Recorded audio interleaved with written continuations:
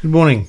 This is the video diary of Remuneration Associates, specialist firm in London that focuses on supporting companies through the challenges of executive pay, either by taking decisions at remuneration committee level or with executive groups trying to sort out incentive compensation. We work from London, but we have clients around the world. I'm talking to you today really just after Easter, April 2023, and it struck me, I was in church on Sunday, Easter Sunday, a little church in Dorset in England, beautiful church, St. John the Evangelist in East Home, in the countryside, middle of nowhere, but it was empty. It was empty apart from a small congregation of people largely over the age of 80. Certainly nobody under the age of 50. And that's frightening from the standpoint of the future of the church in this country. And that's not what this video is about.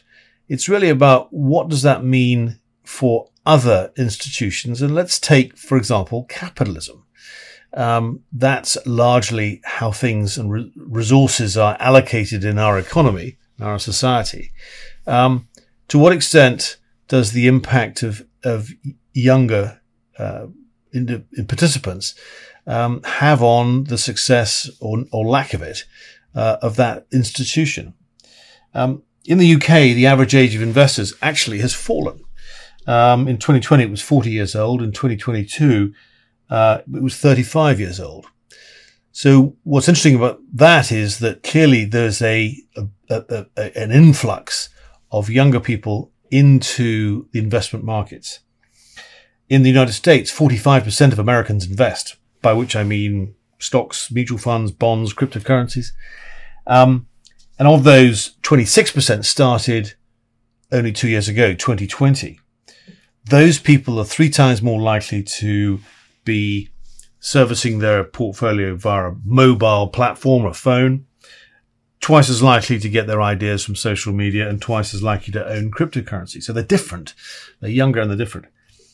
26% of 18 to 34-year-olds are looking at their portfolio every week. So they're very focused on what's happening now, which is interesting. Warren Buffett, whom I would imagine many of you will have heard of Berkshire Hathaway, and reputation for investing, said if you aren't willing to own a stock for 10 years, don't even think about owning it for 10 minutes.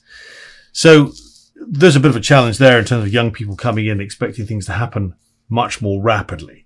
But what impact does that have on the potential success or otherwise of capitalism, as it were? Maybe we should think about what it is that makes capitalism work and whether it's going to be affected by that. What happens is that people invest in a company. So they take a decision, and that's based on all sorts of information, but essentially they have an expected return. The expected return on that is based on their opportunity cost. What would they get if they were to put that money somewhere else? And if the investment is going to achieve more than their opportunity cost, then they're effectively getting more than their expected return. To the extent they get a better return than expected, they will be encouraged to invest more. Stock price will rise. A virtuous circle, as it were, will occur. And that draws in investment to things that are very important. Preclinical companies trying to invest in new drugs. Companies that are trying to commercialize new ideas. Companies trying to achieve industrial scale for products and ideas that had previously been in the laboratory. That's a very healthy system.